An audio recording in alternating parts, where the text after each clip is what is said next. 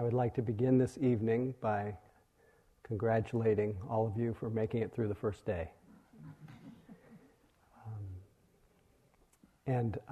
We all have a tradition of doing that because we all know that it's not easy.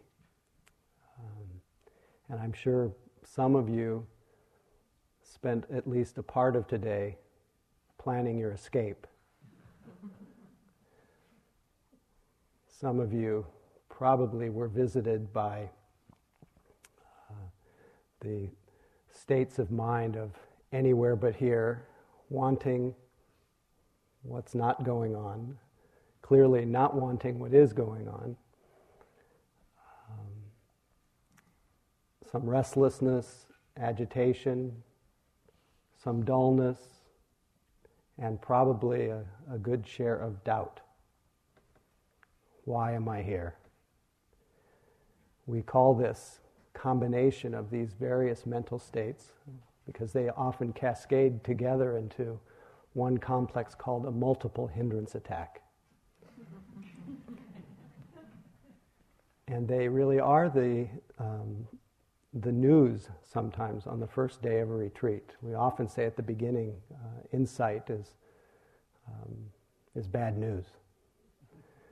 Because what we realize when we come to sit, and at least it's helped me understand why the Buddha, one of the reasons the Buddha said that practicing, slowing down, keeping quiet, looking within is swimming against the stream. A lot of the use of the stream as a metaphor, against the stream of a huge momentum of conditioning, the conditioning of the constant pursuit of the next experience, a pretty reliable visitor of dissatisfaction and wanting, and that it's not easy to sit with ourselves.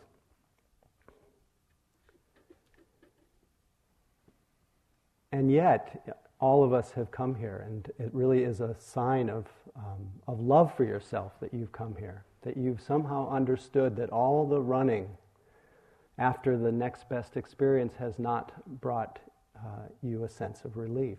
And so I congratulate you for that as well. It's really a reflection of your purity and some understanding already that you took this time out of your lives.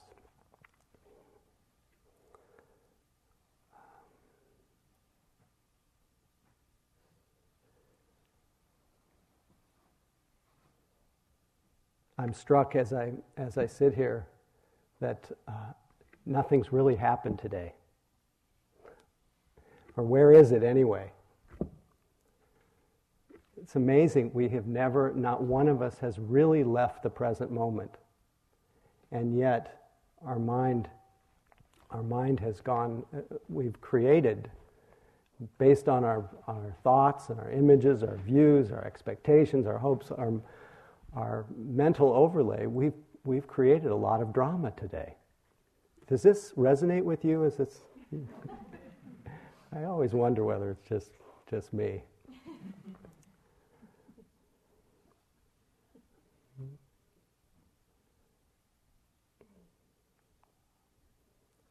The whole practice is to realize that we're not going anywhere.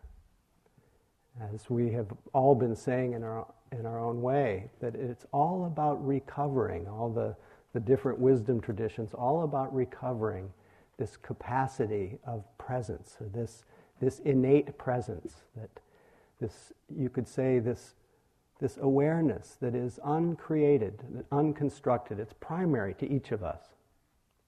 And as Mark was illustrating this morning when he asked you in some ways to try not to be aware, what immediately shines through is this ever available, ever present, what turns out to be a healer, a liberator that we all have within our own consciousness, within our own stream of experience. We have within us a tool that can really free us. And that freedom, in some way, is a simple shift. It's simple, but it's profound. A simple shift from being just carried along, lost, oblivious, to simply waking up and noticing what's happening. Notice right now as you're just awake to what is happening. Just the simple reality of whatever you're experiencing, using whatever it is.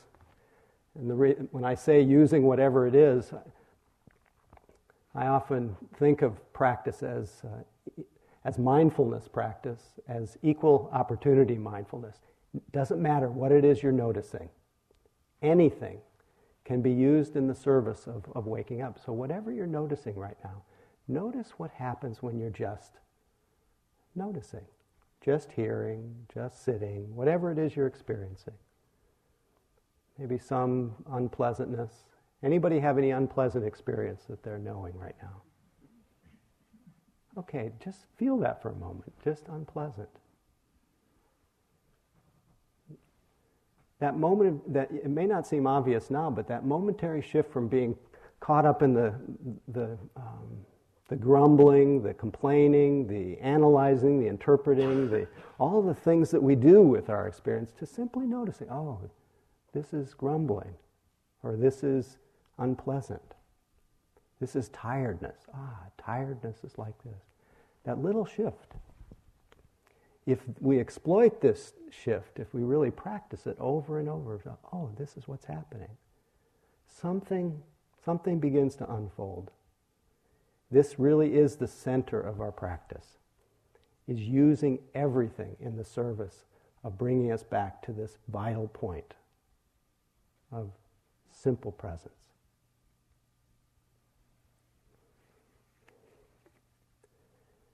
As you can see in this moment of simple presence, that what's really, you don't even have to try to do once you're present, is that there's a quality to it of being open. Do you have a sense of what I'm talking about? It's just open. And when you're open in this way, you tend to start to be a little bit more clear. You can see a little bit more clearly. And if I can see more clearly, if I can see all of you a little more clearly, I'm going to be, and you will be, a little bit more responsive.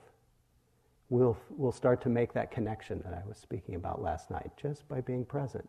The boundaries between us begin to melt away. All from the simple act of being present. And we can apply that to anything we're present with. We bring an openness to it. We bring an increased sense of clarity to it, and we bring the capacity, because we have within this field of awareness, we have it has an intelligence to it.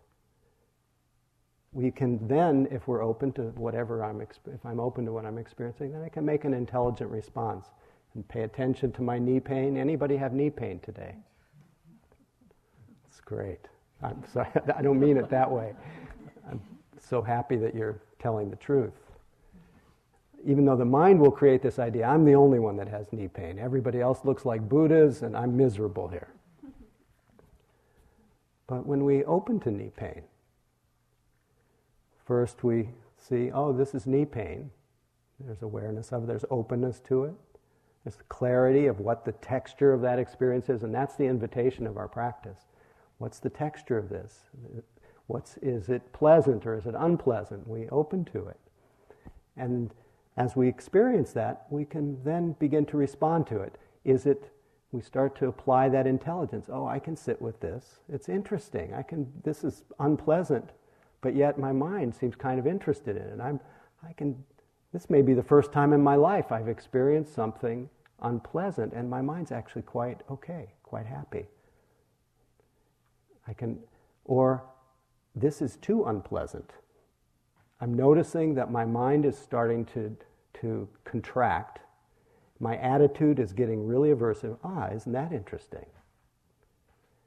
And the pain, as my attitude contracts, the pain is getting more intense. And I notice that I'm getting really contracted. So maybe I need to work with both my attitude and maybe for right now, because I notice that I'm just getting so flooded, maybe I should make a very deliberate and mindful change of posture out of love for myself and wisdom. That this would be a wise response, a loving response. So all of that springs from not just bringing our habitual reactive response, which is if there's unpleasantness, run for cover. But we've been running for cover innocently, unconsciously, for, at least as one of my teachers put it, for 35 million years. So the habit is so deeply ingrained to try to escape the present moment. Consequently, we haven't really learned the value, the real possibility of openness and freedom that comes from just resting our attention in the present moment. And then the capacity to unleash a wise and loving response to our experience and to the experience around us.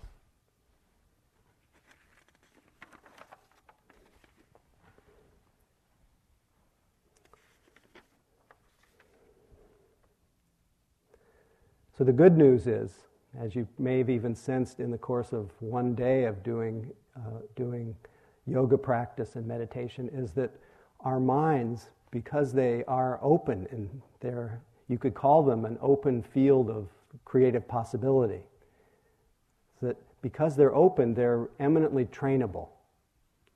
We are not just stuck with our past conditioning. We can't help experiencing the fruits of how we've lived our lives, the teachings that we've received in the past, all the ways that we look at ourselves. We can't help that arising, but we can begin to plant new seeds. And essentially, this is what we do. We plant the seeds rather than the seeds of what the Buddha called the three poisons, which is grasping, greed, that tendency to want what I don't have, or aversion to not want what I do have, or delusion to just go into denial or just not see very clearly, cloud over. Instead of that, we, moment by moment, we erase a little bit of that conditioning by replacing it, you could say, with that open presence. And in any moment of open awareness, be just present with what's happening. There is no, in a moment of presence, there is no grasping in that simple moment. There is no condemning, there's no pushing away in that moment of, oh, this is what's happening. And there's no delusion, there's no denial, there's no spacing out in that moment at least. So we're exploiting that possibility of infusing our stream of habit with this quality of openness. This is essentially what the Buddha, this is the center around which all wisdom traditions revolve, and what the Buddha taught in his famous sutra called the Mahasatipatthana Sutra, which is the sutra on the development of the foundations of mindfulness. And I'm not going to talk too much about that tonight. More, I'm going to talk about how that really sprung. How did that spring from the teachings of the Buddha? He, like all of us, as I mentioned last night, had that holy longing, and that desire for a reliable refuge, a desire that rarest desire, the desire that no other desire can fulfill, a desire for something some place of rest. It goes against the stream of our usual innocent but ignorant habits. And at the time of his awakening,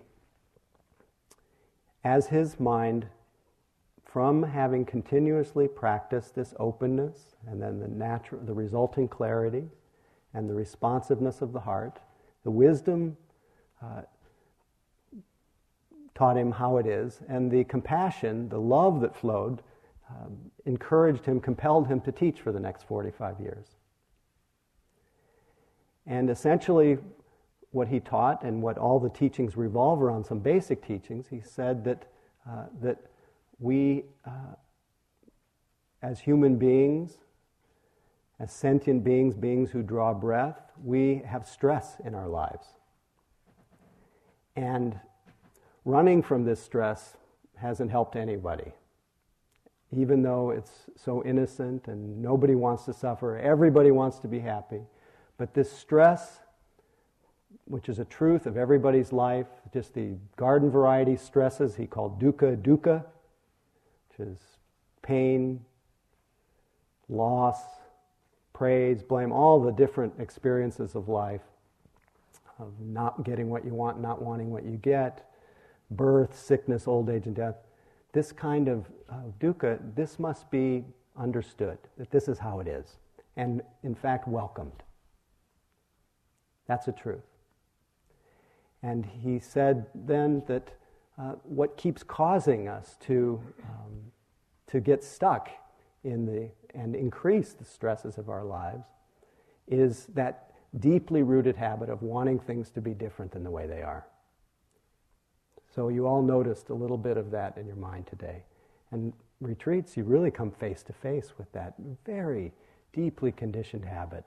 It's not even theoretical. Deeply conditioned habit of wanting things to be different. And it expresses itself as craving for the meal, for the Dharma talk, for the end of the day, for the end of the retreat, for any escape, or the craving for the state, for becoming something or someone other than who you are, or the craving to have it all stop. That's why we love to go to sleep at night. This desire to have it all quiet for a little while. This habit, this deeply conditioned habit of wanting things to be different, the Buddha suggested we have to abandon this cause of suffering. We have to let go of the causes of suffering. That contentious relationship with the present moment, contentious relationship with our lives. He said this must be relinquished. And he said, fortunately, the third truth, there's an end. We can all experience the relief of letting go of this desire for things to be different. Just letting it be, letting it reveal itself as a changing mood or state of mind. How do we do that? We wake up to it. We notice it. We notice, oh, this is wanting things to be different. Did any of you, I know if I asked you if you wanted things to be different, you would say, of course I wanted things to be different from time to time today. How many of you, though, just treated that as an experience to be mindful of? Ah, this is wanting. This is hoping. This is expecting. This is waiting. Any of you wait for the bell to ring today? How many of you paid attention to the experience of waiting? When we don't pay attention to the experience of waiting, what happens to us? The way I like to think of it is I'm held in suspended well-being, suspended happiness, kind of hanging, waiting, hoping, praying that the bell rings, that it's the bell being the secret to happiness. And of course the bell rings and I go, oh, as though it's the bell that actually gave me relief. What gave the relief, though, is the melting away of that demand that I get somewhere. But on the other hand, if we, in the process of waiting for the bell to ring, we notice, oh, this is waiting for the bell to ring. We feel it in our bodies. Oh, this is what waiting feels like. I feel kind of suspended. I feel like I'm hostage to the bell. That bell certainly has an enormous amount of power. That bell is everything to me. Now, I'm exaggerating now. But once we start paying attention to that state of mind of waiting, we see, because it meets that light of attention, of openness, of clarity, of responsiveness, that that waiting begins to fade away. The bell doesn't even have to ring. Try it out the next time, because I know there will be a time on this retreat.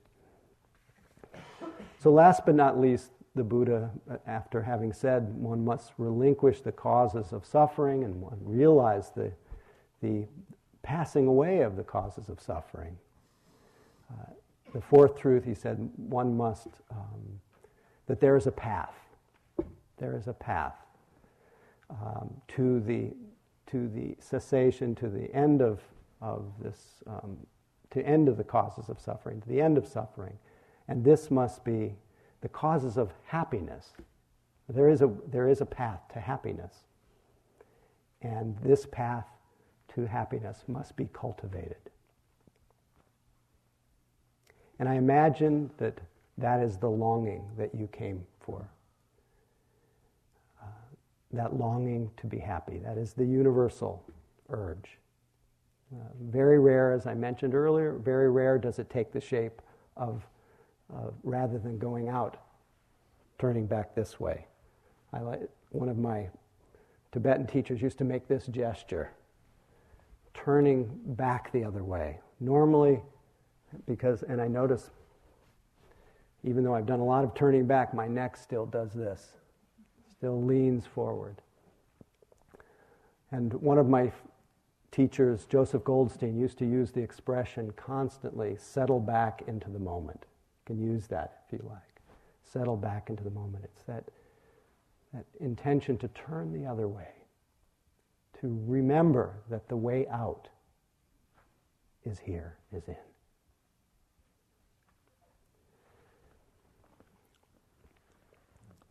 So this path to the end of suffering was really the Buddha's way to the end of suffering. It's not the path, this is the Buddha's way. There's Patanjali's way, and then there's the Buddha's way. The Buddha's way, the so-called Noble Eightfold Path, has three essential parts to it. This fourth Noble Truth has three parts to it. The first part is really reflected in the Buddha's understanding that if we live a good life, a life of non-harming, of sharing our resources, that will give rise to a great kind of happiness, the capacity to really enjoy this life, enjoy all the pleasures of this life, all the sense pleasures. In fact, he said there were four kinds of what you might call worldly happiness. And one is to be able to have and enjoy resources. The second is to share your resources, do good things with them. The third is to be, and this is a real rarity in our world, the third is to be free of debt. Every time I say that in an American setting, I imagine that there are not that many people who are free of debt. But the fourth one is to be what he called blameless, to have a foundation of ethics and morality.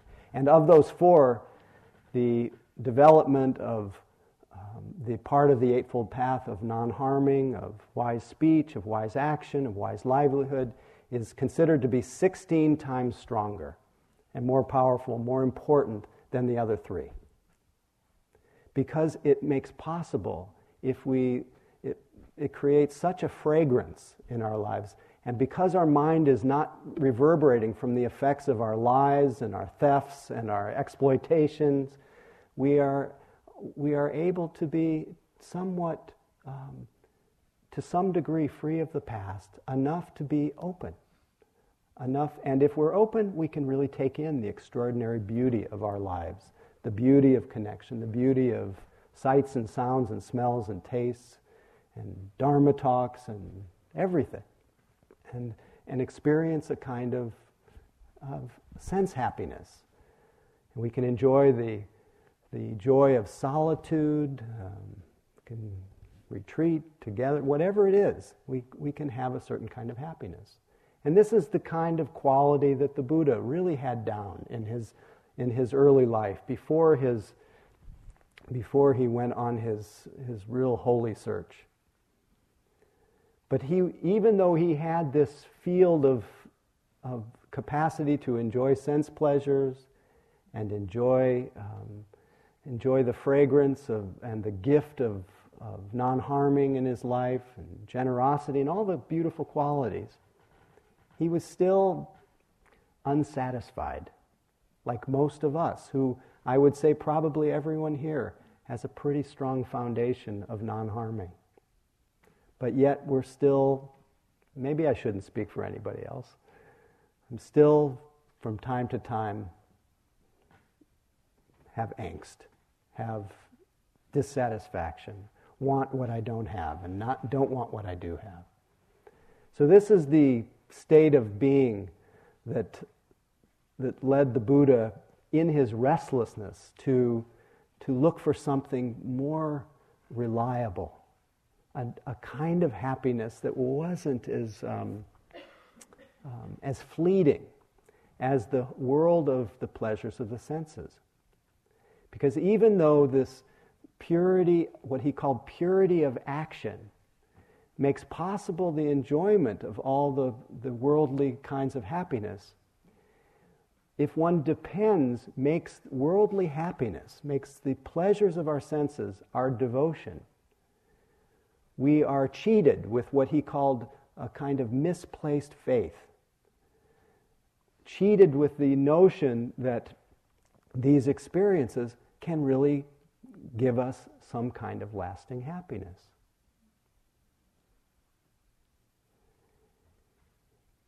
And not only that, but every time we mistakenly assume that some pleasure is the real cause of happiness in our life, that pleasure, when it passes away, we experience a subtle kind of grief, a subtle kind of And in the wake of that loss, what our mind usually does, what does it usually do? It generates another one.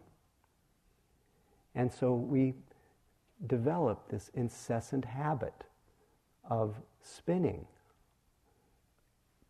compelled to look for the next best experience. So the Buddha saw that whole process, again, as I described in the Second Noble Truth, that process of continually searching is dukkha. Dukkha is the word for suffering, or that which is difficult to bear, or unreliable in this case. It's unreliable. So in that drama that each of us finds ourselves in, of trying to find something more reliable, because all of us want to find that relief, we've, like the Buddha, have come to a practice period. We've come to a retreat. We've come to yoga. We've come to meditation, just as he did. Very much, I like to think of, or remind myself of the Buddha was this human being, not a celestial being, not just a mythical character, not just symbolic, but actually a human like us who just trying to figure it out. And so he started to practice like we are. And elements of what we're doing in our mindfulness practice, Mark spoke about it earlier today, this morning, when he was talking about connecting with using what is called mindfulness of breathing, mindful awareness to the breath, of the breath. Using a quality in our mind that we may not realize is such a rich source of everything.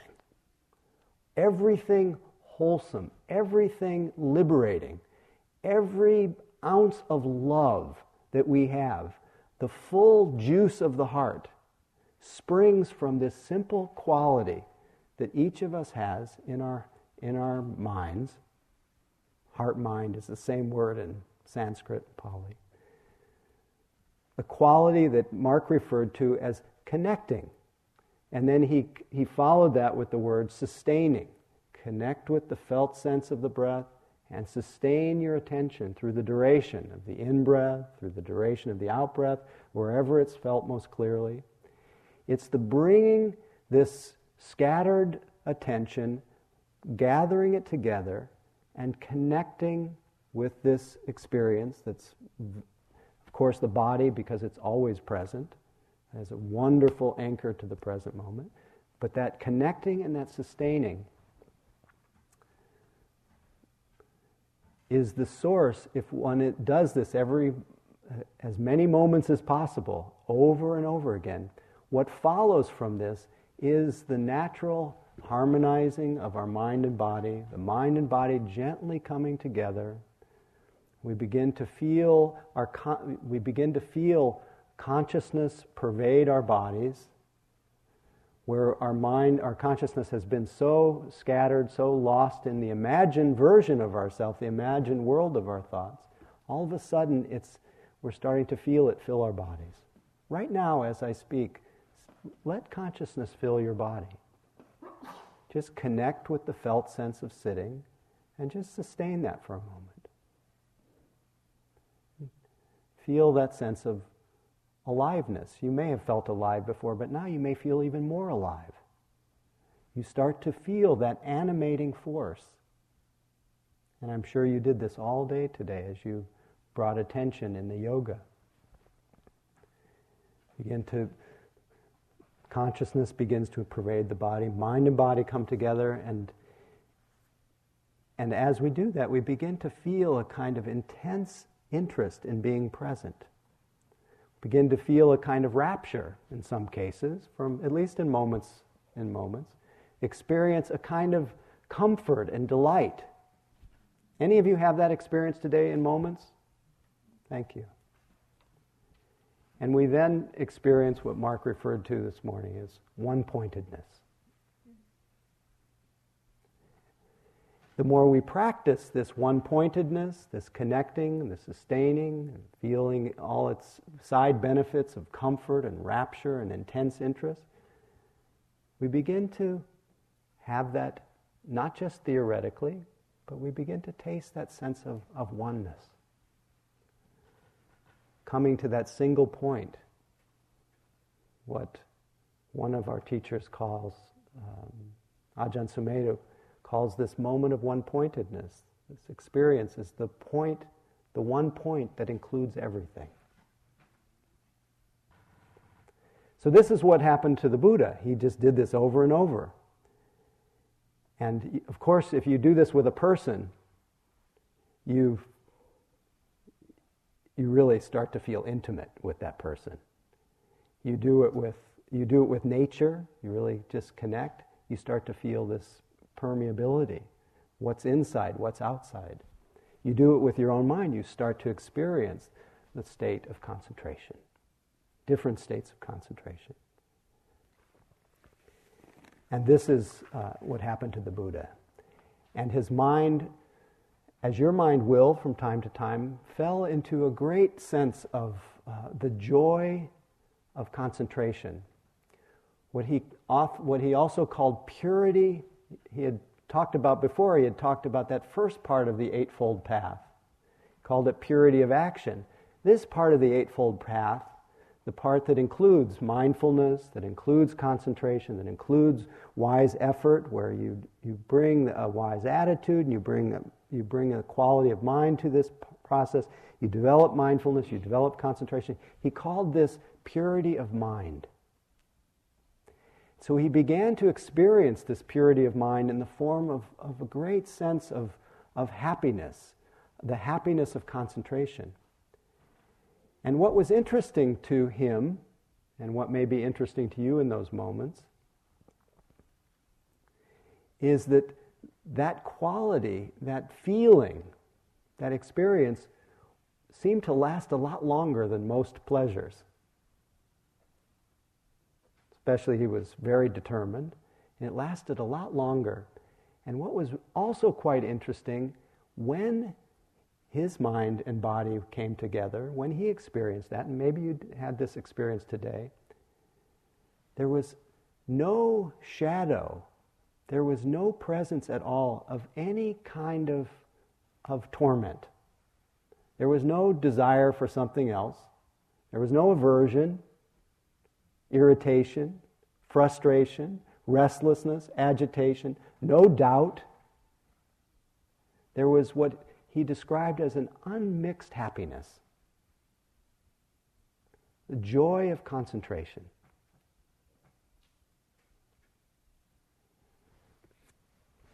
And he sat there a long time.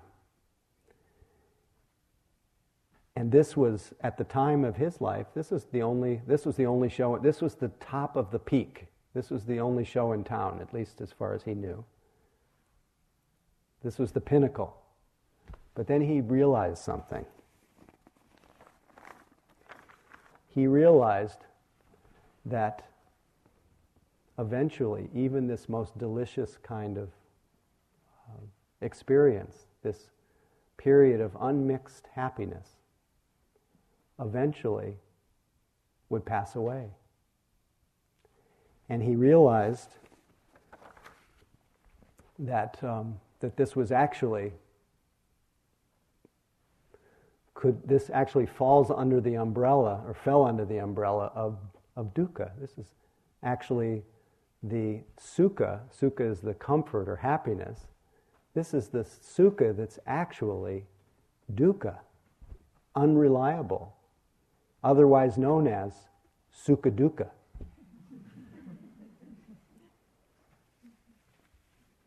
Because eventually our minds come back.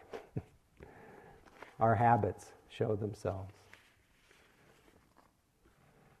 As Hafiz put it in his poem called The 10,000 Idiots, it is always a danger to aspirants on the path when they begin to believe and act as if the 10,000 idiots who so long ruled and lived inside have all packed their bags and skipped town or died.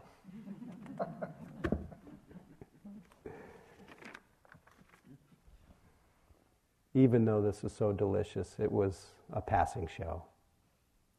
And this was very instructive, and hopefully this is very instructive for you to enjoy the deliciousness of the moments that are exceedingly pleasurable, that last a little bit longer.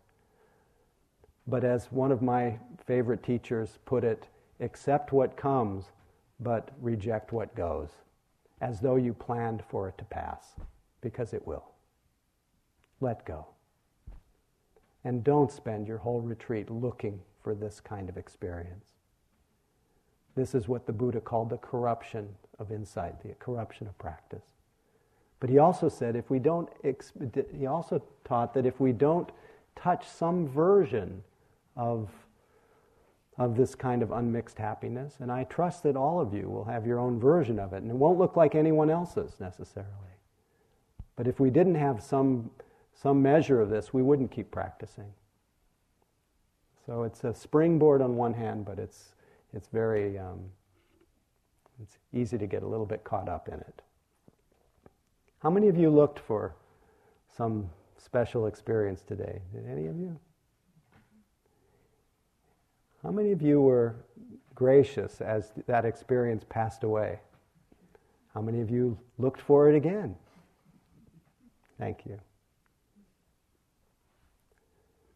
So this isn't, of course, the end of the Buddha's way to happiness, the end of the Eightfold Path. The end of the Eightfold Path, there really isn't an end. It just keeps circling around. But the way, at least, I'll construct the story tonight is that the Buddha didn't just throw away this extraordinary love, this extraordinary power of mind that came from being so connected and sustaining that connection. Instead, he actually used that power of mind to rather than get caught up in a particular state of delight. Instead, he used the power of mind to examine, just like you are doing in your insight meditation practice, examining the flow of your experience. And as we go through the retreat, we will keep expanding the meditation to include every possible experience. And the invitation will be that as any experience becomes stronger than our breath, we will notice that experience and we will connect with it. And we'll sustain our connection to notice its natural behavior, just like as I was describing with the waiting.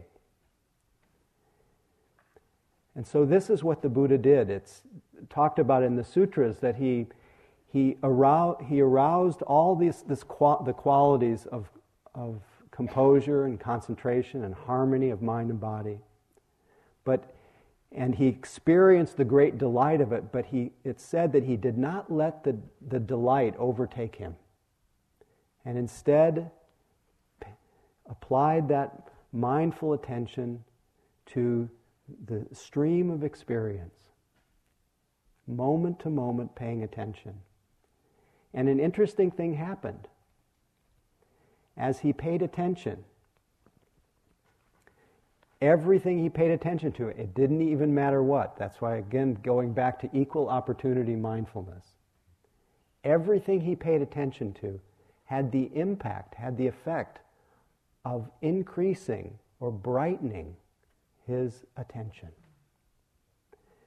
And the more he paid attention, the brighter the mind got, until his mind, not only was he noticing the different experiences that were arising in his mind, but he was also noticing the quality of his own awareness itself.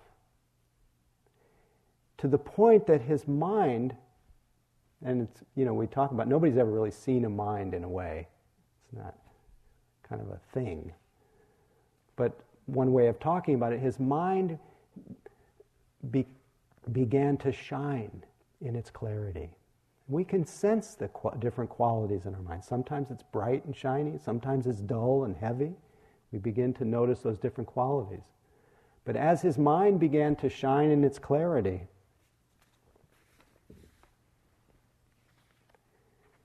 it began to reflect everything very clearly.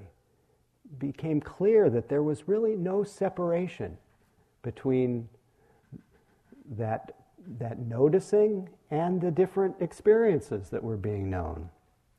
As the wonderful Sufi poet Rumi put it, we are the mirror as well as the face in it. We are the pain in what cures pain. We are the sweet cold water as well as the jar that pours. We are tasting the taste of eternity in every moment. There was that suchness of everything being reflected clearly, but not really any separation. We'll leave that aside for a moment. Something else began to be really clear at that moment. And this is all just a sneak preview, but it's something we can notice moment to moment in our own way, regardless of the strength of our practice. Just work with sensations, work with moods, work with thoughts and images. Because you can begin to see what really began to shake loose some of the confusion that keeps driving us into that state of searching, that state of becoming. He began to see very clearly, with that light of attention, that everything that arose passed away. He began to see that everything was changing. And he began to see that all the dramas, which we will talk a lot about our dramas, a lot about stories on the retreat, but all the dramas were really an abstraction. And what was actually true is that there were just very simple experiences unfolding. And out of this experience, he came up with a sutra that I'm just going to paraphrase. It's called the All, where he began to see in the seen, there's just what's seen. Very simple. In the heard, just what's heard, and the smell, just what's smelled, and the tasted, just what's tasted, the felt, just what's felt, and in the thought or cognized, just what's cognized. That's all. That nowhere in that process of changing sense experiences could he find a me, a my, a mine, no self at all.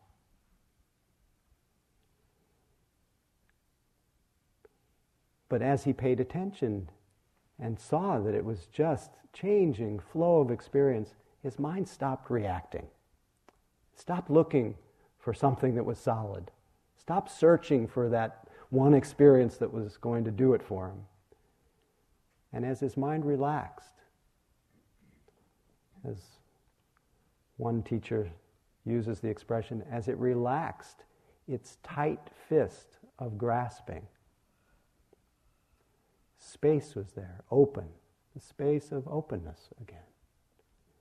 And his mind fell into what he called the joy of a kind of happiness, the joy of equanimity. Otherwise known, as one of my teachers put it, vipassana happiness.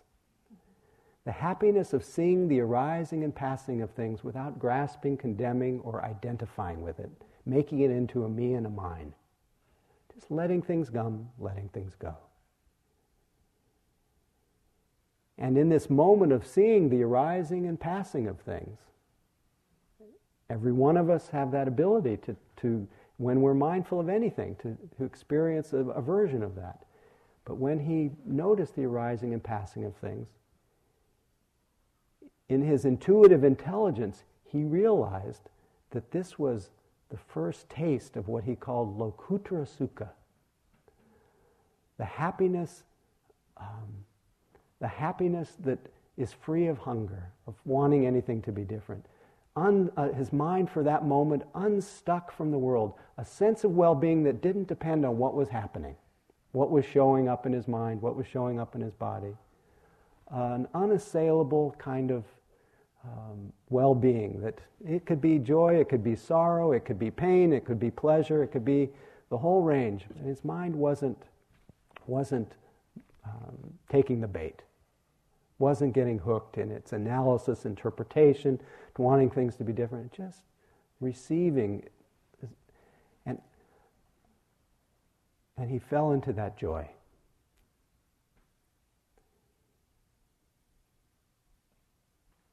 And with that came a great sense of delight and a natural urge to be responsive, to love and to care. And as he rested in that open equanimity, having released that grasping,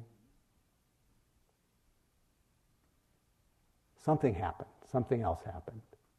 In a flash of insight, his mind just kind of enfolded, you could say.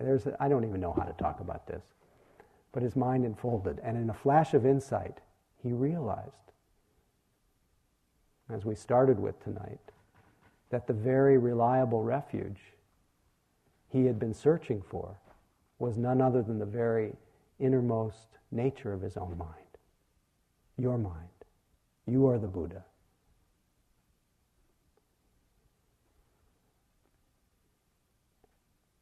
And he did let out a little song. He said, there's a field of experience beyond the entire field of matter, the entire field of mind, that is neither this world nor another world, nor both, neither moon nor sun. This I call neither arising nor passing away, nor abiding, neither dying nor rebirth. It is without support, without development, without foundation. This is the end of suffering. Forget those words. Just turn toward, just recognize your own, as they call it, as some call it, your own Buddha nature.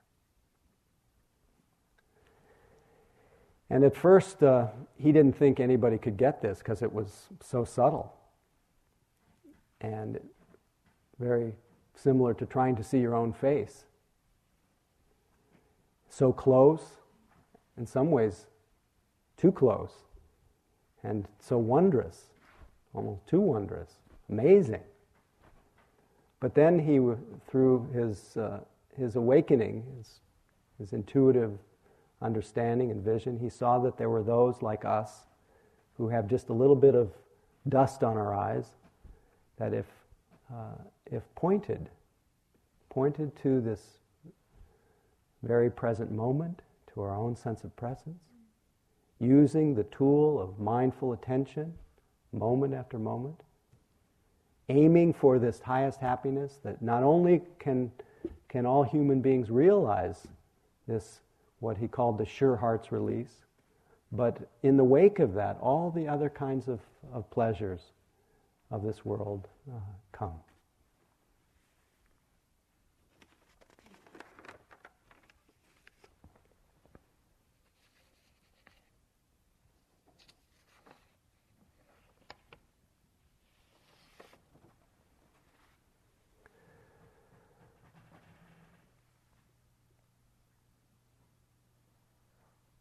So this is our practice, and it's not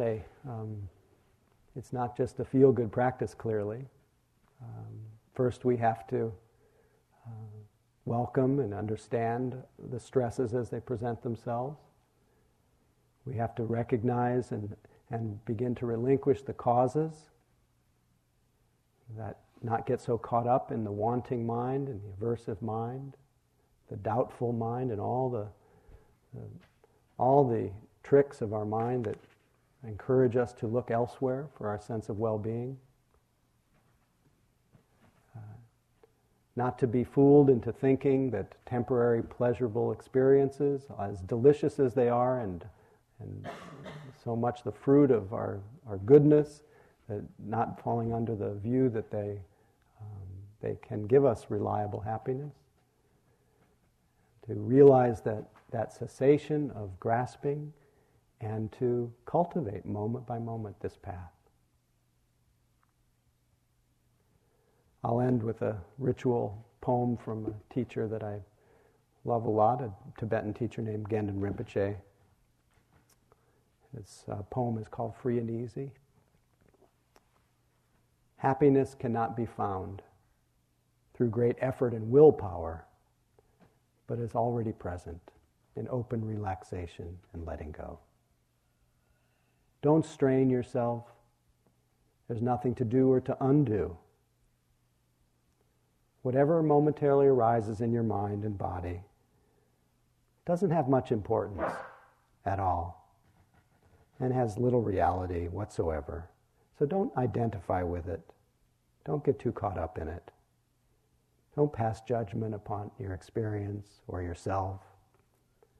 Better to simply let the entire game, experience happen on its own, springing up and falling back like waves, without trying to change and manipulate everything. And notice how everything vanishes and reappears. Magically again and again, time without end. Only our searching for happiness prevents us from seeing it. It's like a vivid rainbow which you pursue without ever catching, or a dog chasing its own tail. Although peace and happiness do not exist as an actual thing or place, it's always available and accompanies you every instant. Don't believe in the reality of good and bad experiences. They're like today's ephemeral weather, like rainbows in the sky. Wanting to grasp the ungraspable, you exhaust yourself in vain. As soon as you open and relax this tight fist of grasping, infinite space is there, open, inviting, and comfortable. Make use of this awareness, this freedom and natural ease. Don't search any further. Don't go into the tangled jungle looking for the great awakened elephant who's already resting quietly at home in front of your own hearth. Nothing to do or to undo, nothing to force, nothing to want, and nothing missing. Marvelous. Everything happens by itself. Let's sit for a few seconds together quietly. No need to change your posture. Just keep quiet.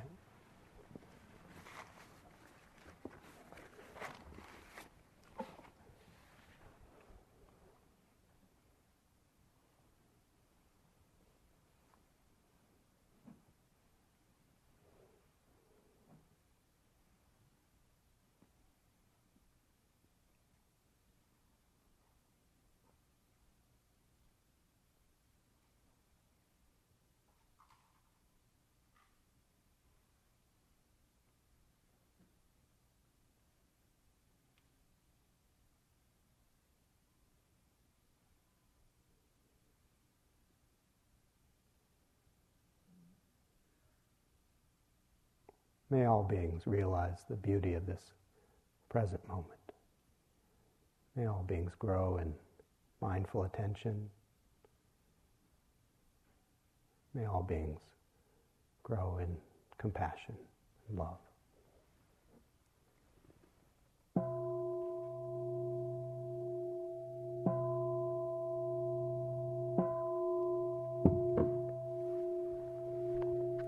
Thank you for your enduring attention. I know it's not easy on the first night, and I appreciate you staying with it. And we now have about 22 minutes for walking practice. Really take advantage of these. Thank you for listening. To learn how you can support the teachers and Dharma Seed, please visit dharmaseed.org/donate.